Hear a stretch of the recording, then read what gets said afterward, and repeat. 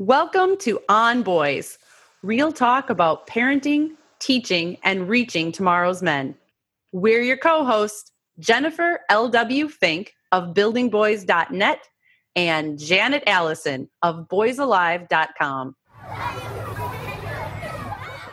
Rosalind Wiseman has been listening to and occasionally arguing with young people about everything and anything that's important to them for the past 20 years. Her work is based on the belief that young people's experiences are important, but often discounted, and that adults often give young people advice without listening to them first. We are so thrilled to have Rosalind Wiseman with us. Hi. So great to have you. Your work through Cultures of Dignity highlights social emotional learning, helping communities grapple with issues like bullying, ethical leadership, social media, all the things that especially parents of boys, because that's who's listening to us now, are concerned with. And your books, Queen Bees and Wannabes and Masterminds and Wingmen, have really opened up such a passageway into the minds of girls and boys and given us all a greater understanding of teen world. You yourself are the mom of 2 teen boys. I am. And so you're living it every minute, just like our dear Jen is living with her 4 boys. So I'd love to just dive in. You know, your book came out a few years ago, and man, so much has changed in the world since then. Well, for the last couple of years, I've been really focusing on what it takes to implement social emotional learning in a way that's credible to girls and boys in a school system. So really one of the things that I've been working on for my entire career is trying to get over the challenge, especially for boys, about the work that we do on character development, kindness, empathy, making good decisions, being able to speak your emotions, that most of the time the way in which we do these programs is really alienating to boys and to girls, but I'll focus on boys for this podcast. It's not done with them in mind. It's done with what we think they need, but it's not done with them recognizing that they are the resources that they are and the subject matter experts of their own lives that they are, and that we have to listen to them about how they want to be taught and to be worked with in collaboration when we do this work. And so for very good reason, boys really usually think that these kinds of programs, the programs that I do and a lot of people do, are not realistic. And at best, they're polite in class, and at worst, sometimes they can be disrespectful. And it lends this thing of boys don't care or they're hard to work with. And they're not. If you respect their experiences and you ask them to work with you, they will talk. They will talk about their lives. They will talk about their frustrations. So that's what I've been doing for the last 2 years, is really doing a deep dive into how to make these programs credible. So what would you say the number one realization that you could share with our listeners is about how to be credible with their boys? Yeah. Well, there's a couple things. One is we have to stop freaking out and letting our own anxiety drive our parenting. I think the other is that we have to stop making assumptions about boys. We have to ask them. We lecture boys a lot. We give them what we think they should be hearing, and we do it in a way that can be really patronizing. And for good reason, as I said before, boys just stop listening. And then we have this stereotype that boys don't want to talk to us. And they say at the end of the day, like, I'm fine, don't worry about it, don't talk to me. What I know, especially as a mother of boys, is that we often, especially at the end of the day, when they just want to decompress and they just need some time to be quiet and settle down, that we ask them a lot of questions. We ask them way too many questions, like, how was your day? How was your school? How was practice? Did you do this? Did you do that? And I understand, again, as a mom of 2 boys, we have to work with them and guide them, because it's hard for them sometimes to hold, all of these things they're learning to be accountable for. We need to hold them accountable. But when we see them, when we start asking them all different kinds of questions, they shut down. And that's not about the fact that they don't want to tell us. It's that we are exhausting them with the amount of questions that they ask. And then if they don't respond well, they don't, answer all the questions thoroughly, then we get mad at them for being moody. So it's really a setup. My recommendation for parents is that when they see their children, and especially boys, when you see your son at the end of the day, just like show them affection and that you're glad that they're in your life, and just let them be for a few minutes. That's going to help your relationship more than anything. Mm-hmm. Bonding in silence. And yes, bonding in silence is a good thing. Goes so counter to what we do as females, isn't it? Yeah. We just want to hear more and ask more questions. Yeah. And, I also think that because I just went through this with one of my sons, I think that when we get angry as moms, not all moms are like this, but I think that there are, if you recognize yourself as a mom who's very intense about things, I think that our sons are very, very reactive about our intensity, that we just become too much for them and that they cannot process all of the feelings, and they certainly can't articulate the feelings that they're having in that moment. And we just become intolerably overwhelming. And then what happens is they either super, super shut down or they lash out. And that is complicated for women. And I think because we bring our own baggage and our own scripts about what we do when we're in a conflict with a male person, regardless if it's our son or not. I think we need to recognize that sometimes we can just be overwhelming, and recognize that and give them the space that they need, and then come back later and say, can we talk now? Yeah. Yeah. And often giving him a heads up, let's talk in an hour after you've had a snack and some downtime. I'm curious, we can go really far down this path, but I want to back us up a little bit, because I'm curious about what was the touchstone event in your life that sent you on this path to being such an advocate for especially teens, but tweens and teens, boys and girls. I think that as a teenager, even though I grew up in a in a family that was not abusing power necessarily, and when I was growing up, it was a pretty emotionally healthy family. I certainly saw a lot of abusive power in my own life. And I certainly saw adults be hypocritical or use power in ways that were unfair and unjust to young people. As they're really, for me, because this is really the only thing I've ever done for my work, is to work with teenagers. And so I'm just acutely aware of the hypocrisy of adults and how sometimes we look to young people, even to the best of our intentions.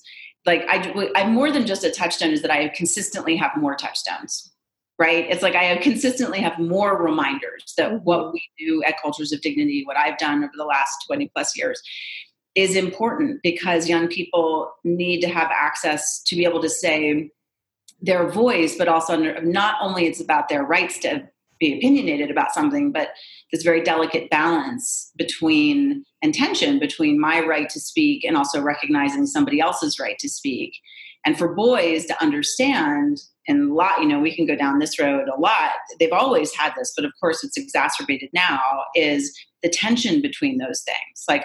I want to be able to say my opinion, right? And I have the right to be able to do that. I, as a male person, have certain privileges, sometimes, not all the time, sometimes, to be able to speak in a way that more people will listen.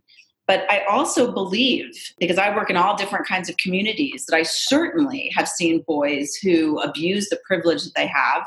And I likewise have seen boys who are not able to say what they really feel, because it is not a safe space for boys to be able to say things that are unpopular to the teachers or to the administration of a school. Right? And so both things are now really, really true. And the way that I walk through it with boys is this tension, is admitting, acknowledging, and teaching and working with them about this tension between their rights and their responsibilities to themselves and other people. And so as you're working with boys, you're also helping them work through conflicts with each other, I'm guessing, and also conflicts with their parents and teachers. And so can you give us maybe your top tip of what parents can say to their boys? And I'm thinking of a mom that is in my Boys Alive Facebook group, which I told them we were speaking today and said, "Oh, do you have any questions for Rosalind?" And this mom had chimed in a couple days ago asking about this conflict with her teen who had been in a situation where there was some violence and older kids. He's maybe 16 and there were 18, 19-year-olds in this situation. And it was a situation where the police should have been called. There was a gun shot and this boy had told his mother some of the situation, but very clear that he did not want her to say anything to anyone. And so her question for you is, how do you work with this boy who is mom's trying to get across doing the right thing and no, you're not snitching. This was a situation that you need to tell someone about. And him being so incredibly angry with her for saying that she has to go to the authorities. She has to let this know what's going on. Right. So, this is what's tough about, being a quote unquote parenting expert. Right. Is that, there's a lot of people who say like, this is definitively what you should do. And I don't think a lot of these situations, there's a definitive answer to any of these things. Right. Because the easy answer for me to say is, reporting is to make the problem smaller. He has to go to the authorities. That's what you do. And that's what the adult responsibility is to do, whether he likes it or not, because your job is not to be the friend to a child and, those kinds of things. Mm-hmm. Okay. So the context in which you're describing, these are older boys. That's the first thing. Number two is, I don't know how competent the adults are in this young man's life, right? I mean, it is true that there are children who report things to adults and the adults make it worse.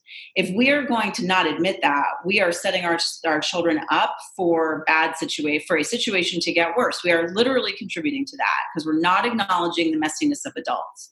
So I would back it way up, which is if I was that mother and say, okay, you are in a scary situation, no doubt, scary situation. I wouldn't even ask the young man of like, do you think the person who has had the weapon was serious about it? Or like, were they, that kind of stuff, because it's too complicated.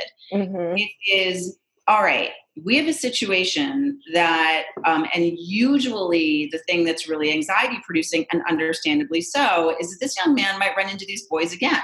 I don't know what the relationship is with them, but it stands to reason that they would. Mm-hmm. So again, there's a real reason, an incentive for this boy, and there doesn't have to be a weapon here. You can actually just bring it back to their 10 years old or 12 years old, and they have the same problem. The boy's going to run into these boys again. Yes.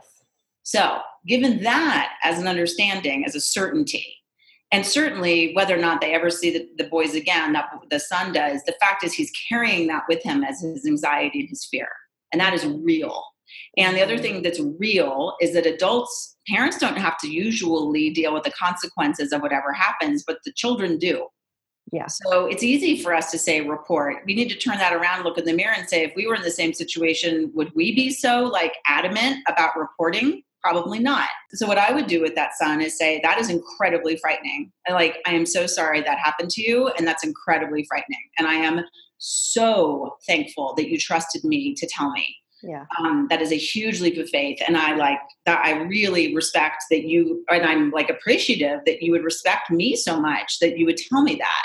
So that's the first thing you have to do. Yeah. Second is you say, all right, I might want you to report because I want the problem to go away, but I know that that's complicated. So, and then he's going to say, no, I don't want to do that. Right. So what I would do is say, all right, no pressure on reporting right now. What I want you to do is I want you to tell me before this incident happened, how did you get here? Right? Did you know, what are the interactions that you've had before with these boys? Is there a pattern? Just give me 2 or 3 things that come to your mind that led up to you getting into this situation. Okay.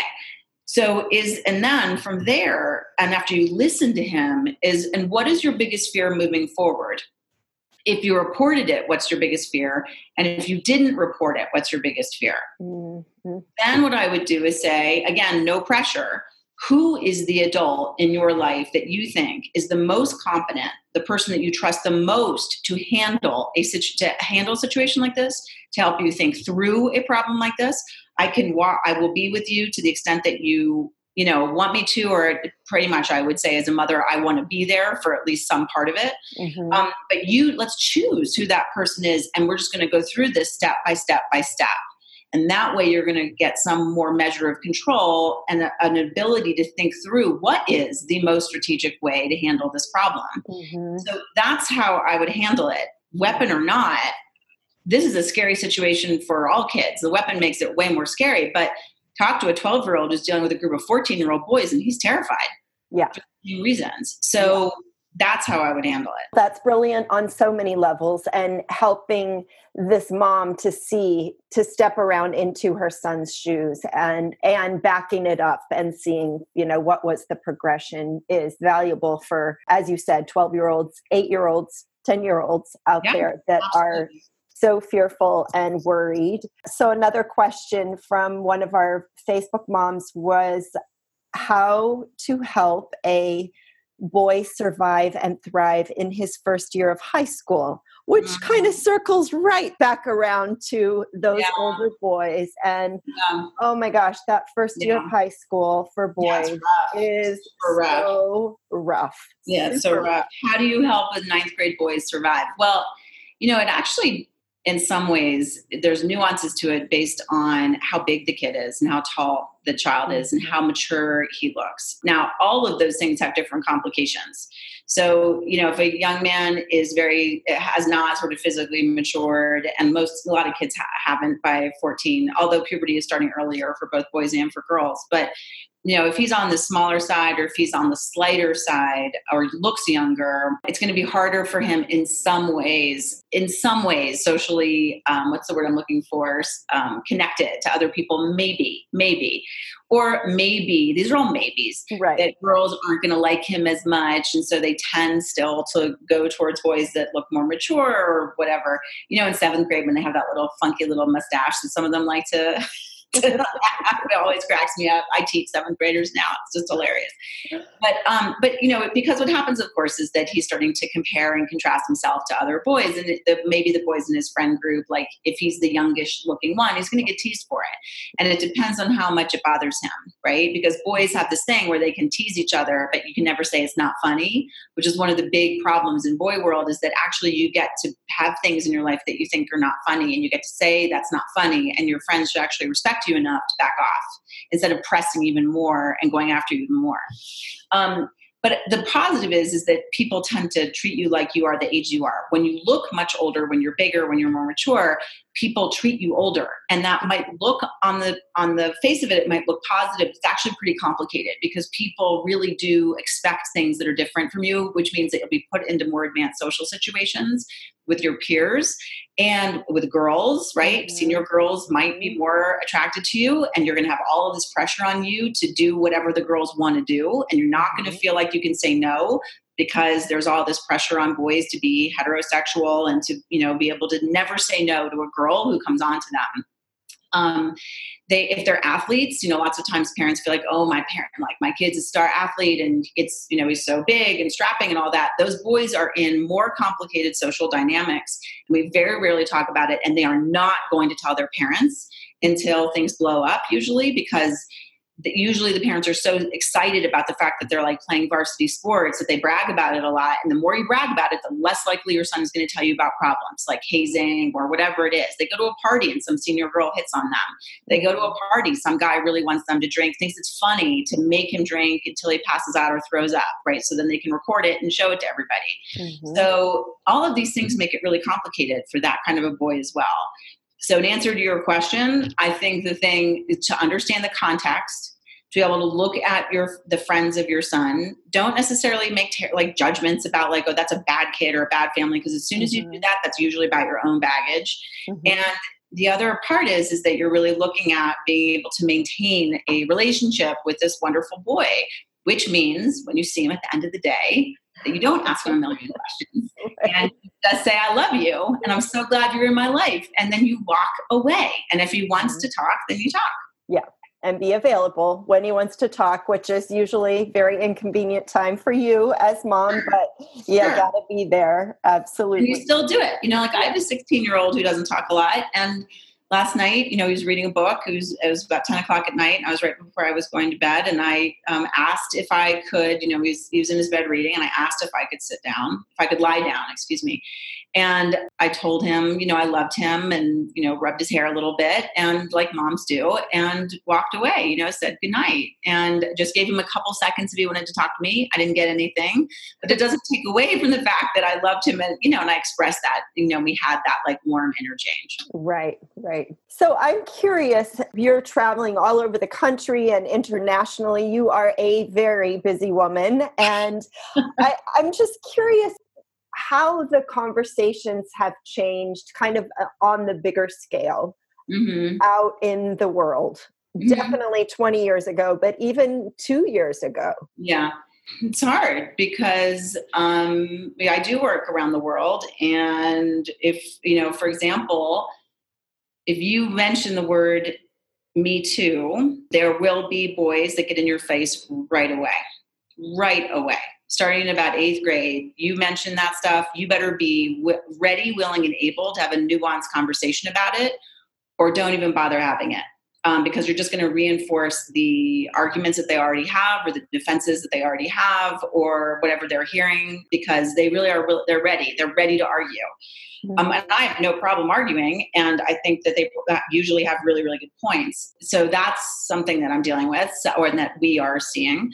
Second is, this is not like, I think parents of boys will hear this. I think, right. People who don't have boys have a harder time to get more reactive about this, but there are some truths here, which does not have to do with statistics about things. These are the two things that I think are important. Number one is, as a mother of high school boys, of adolescent boys, but also somebody who's been working with boys and girls for a long time and advocating about sexual violence prevention and domestic abusive relationships for a long time, it is extremely important to recognize the fear that boys have about being accused of sexual assault when they did not do it.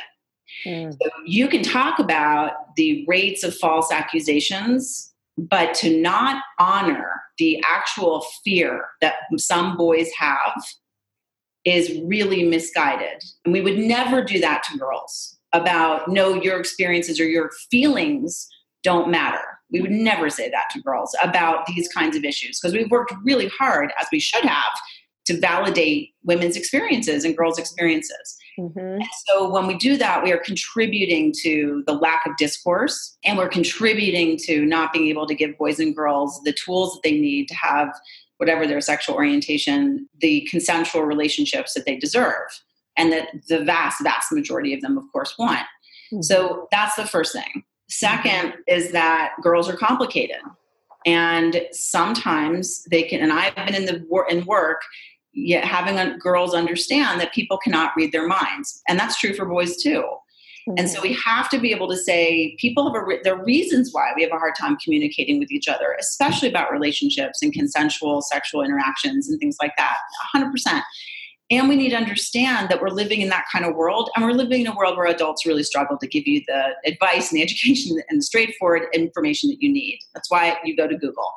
So it's really important that we recognize that. And when we do that we can have honest conversations with boys and with girls. Otherwise, we're going to let this ridiculous political extremism and punditry with people who I don't think have worked with teenagers forever and are just so wanting to divide all of us that we let that conversation happen. And instead, when we have real conversations and allow for the messiness of it, then young people will move towards us and be much better to be able to advocate for themselves, be safer, and there'll be less sexual violence and less non-consensual experiences and yuckiness overall if we can stop listening to the really not helpful extremes and really focus on what young people need.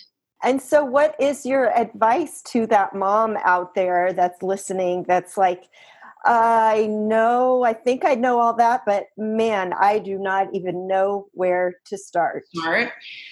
Well, I think first of all, I think moms of boys who have only boys can get a little bit protective of their boys. And then you sort of start to not look at girls as wonderful as they can be, right? You're like really are focusing on ways of like, you better be careful, and those girls do that, right? And that's not helpful either. So if you have only boys, it's more easy, I think, to have that experience. And I would really caution you away from that, because girls are struggling just like boys are. And so what you do is, of course, this is about how your son is seeing you and his relationship with you, how you express anger to your son. How are you apologizing how does he see you apologize? Do you apologize when you've done something wrong, like unethical, or, you've made a mistake, you've hurt somebody and you've made a mistake? Do you own it and handle it and say, oh, wow, I'm really sorry about that? And you handle it as the awesome parent, adult that you are. Or do you not, and you refuse to do it and look at your own behavior? Or do you over-apologize? There's lots of women, unfortunately, who over-apologize, right? Oh, I'm so sorry, I'm so sorry, I'm so sorry. But they haven't done anything wrong. Mm-hmm. So if you're over-apologizing, that's what you're doing, is setting your son up for thinking that women do that kind of stuff, right? And so I think that's really important, is how you role model apologizing and how you role model conflict. Meaning that you are a substantive person who can handle themselves, treat yourself with dignity, with worth, and you treat other people with dignity and worth when you are in conflict with people. I think that's really important. And I also think the thing with boys is that sometimes our boys get bigger than us, right? Like when we have boys, they're bigger, they're stronger. My boys are enormous. They are way stronger than I am.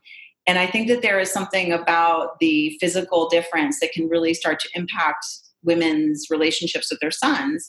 And so we have to get them to respect us as mothers. And the way they respect us is by our actions, right? So of course they should respect us as mothers, because we in some way brought them into this world or cared for them, right? Doesn't matter how they came into our lives. But it's more than that, because there are mothers who treat their children terribly. It is about you are being respected as a mother because of the way that you treat yourself and others with dignity. When that happens, your son's going to be able to look at you as a really powerful role model. Let's talk about boys. And I'm glad you brought up this physical difference. They do get bigger, they do get more powerful. And there is that big emotion of anger. And I talk to a lot of moms who are afraid of their son's anger. Yeah.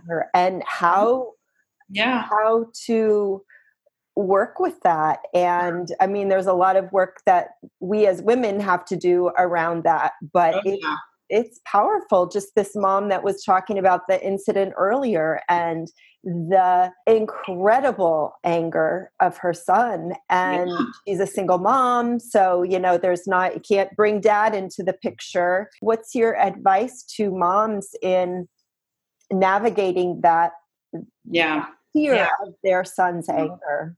So this is like the thing we don't like to talk about, right? Because it's the thing of, it's easy to feel ashamed, or you feel like, it's this dirty laundry kind of secret. And I think that a lot of moms deal with this. I certainly have as a mom.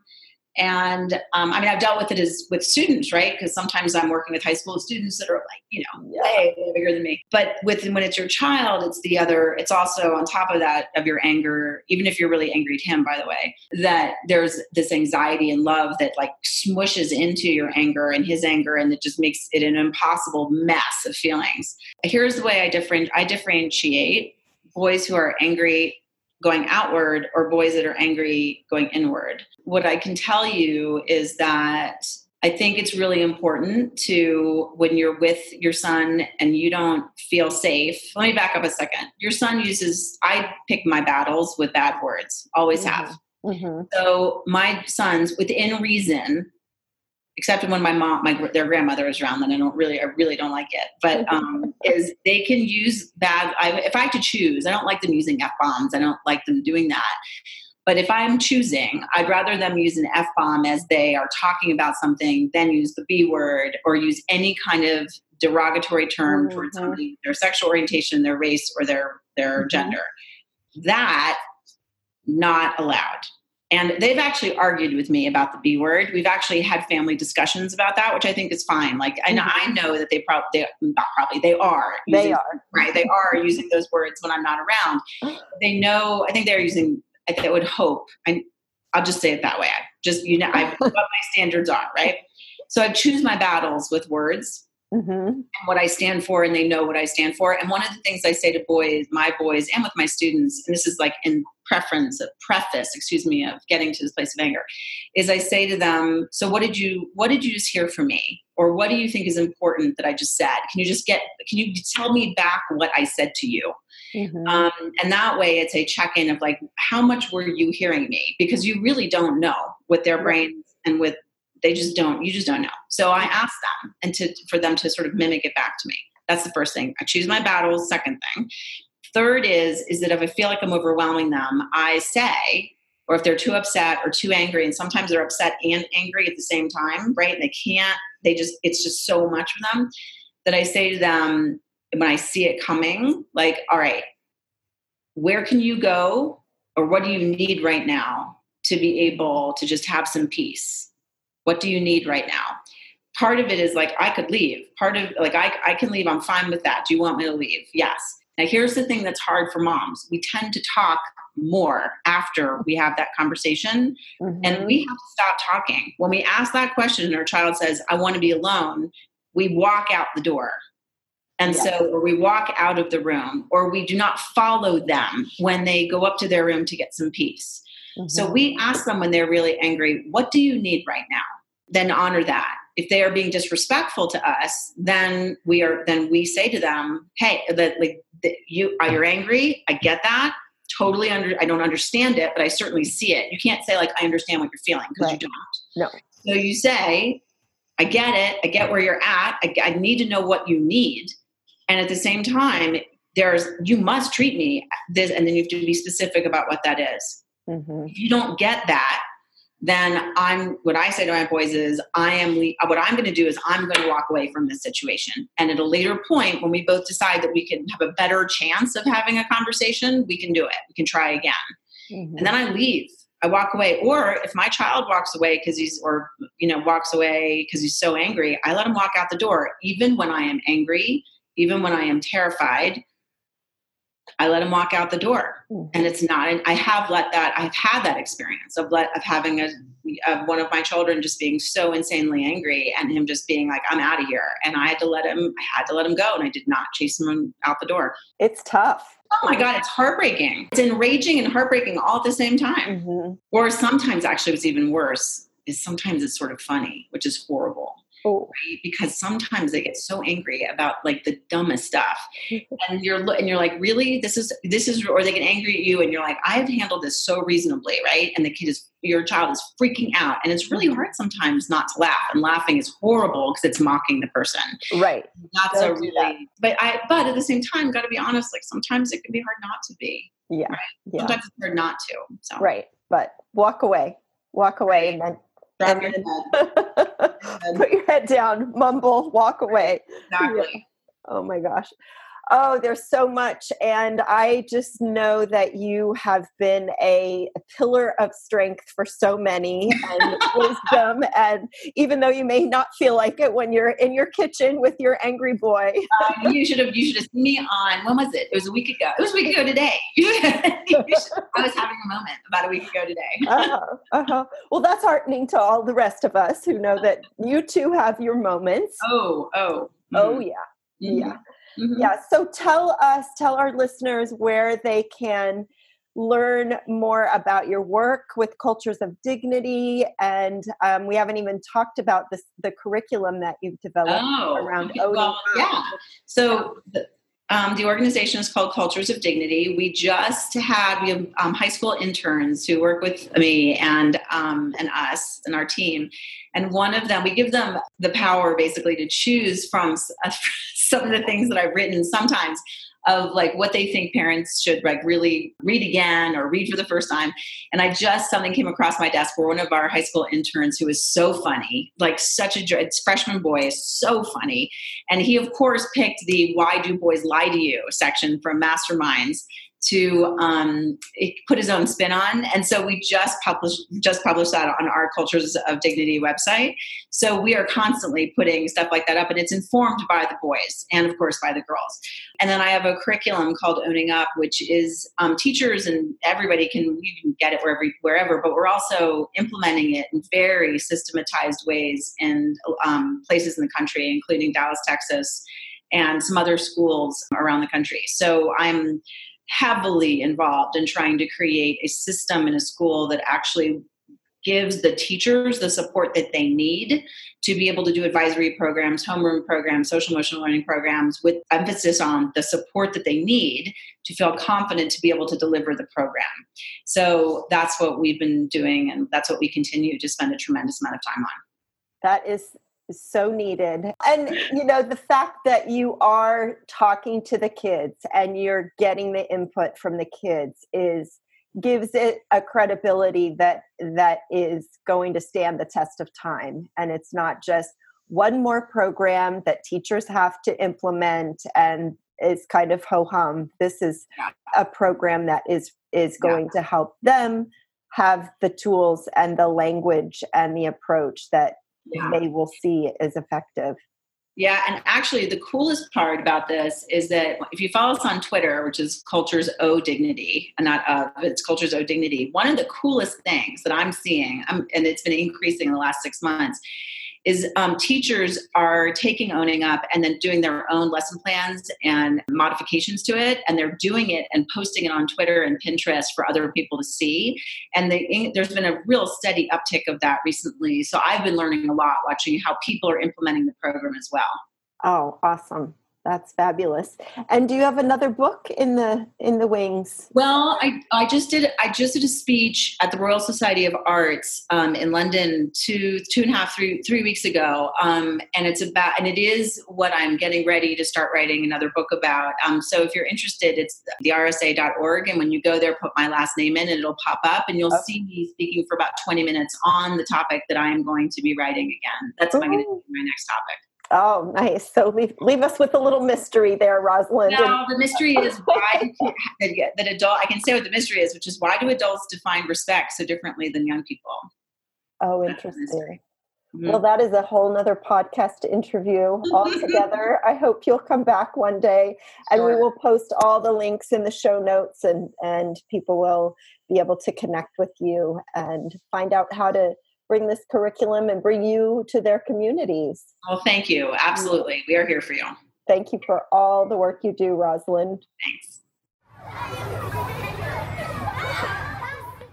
Boys and anger is a topic we are hearing lots about. We want you to know you are not alone. You can go to boysalive.com/anger and receive a free audio download to help you understand the complexities of your son's anger. Also includes tips and strategies for how you can help him cope with this big emotion. Thanks for joining us. We are Jennifer L.W. Fink and Janet Allison, and we are here to support you in parenting and teaching tomorrow's men.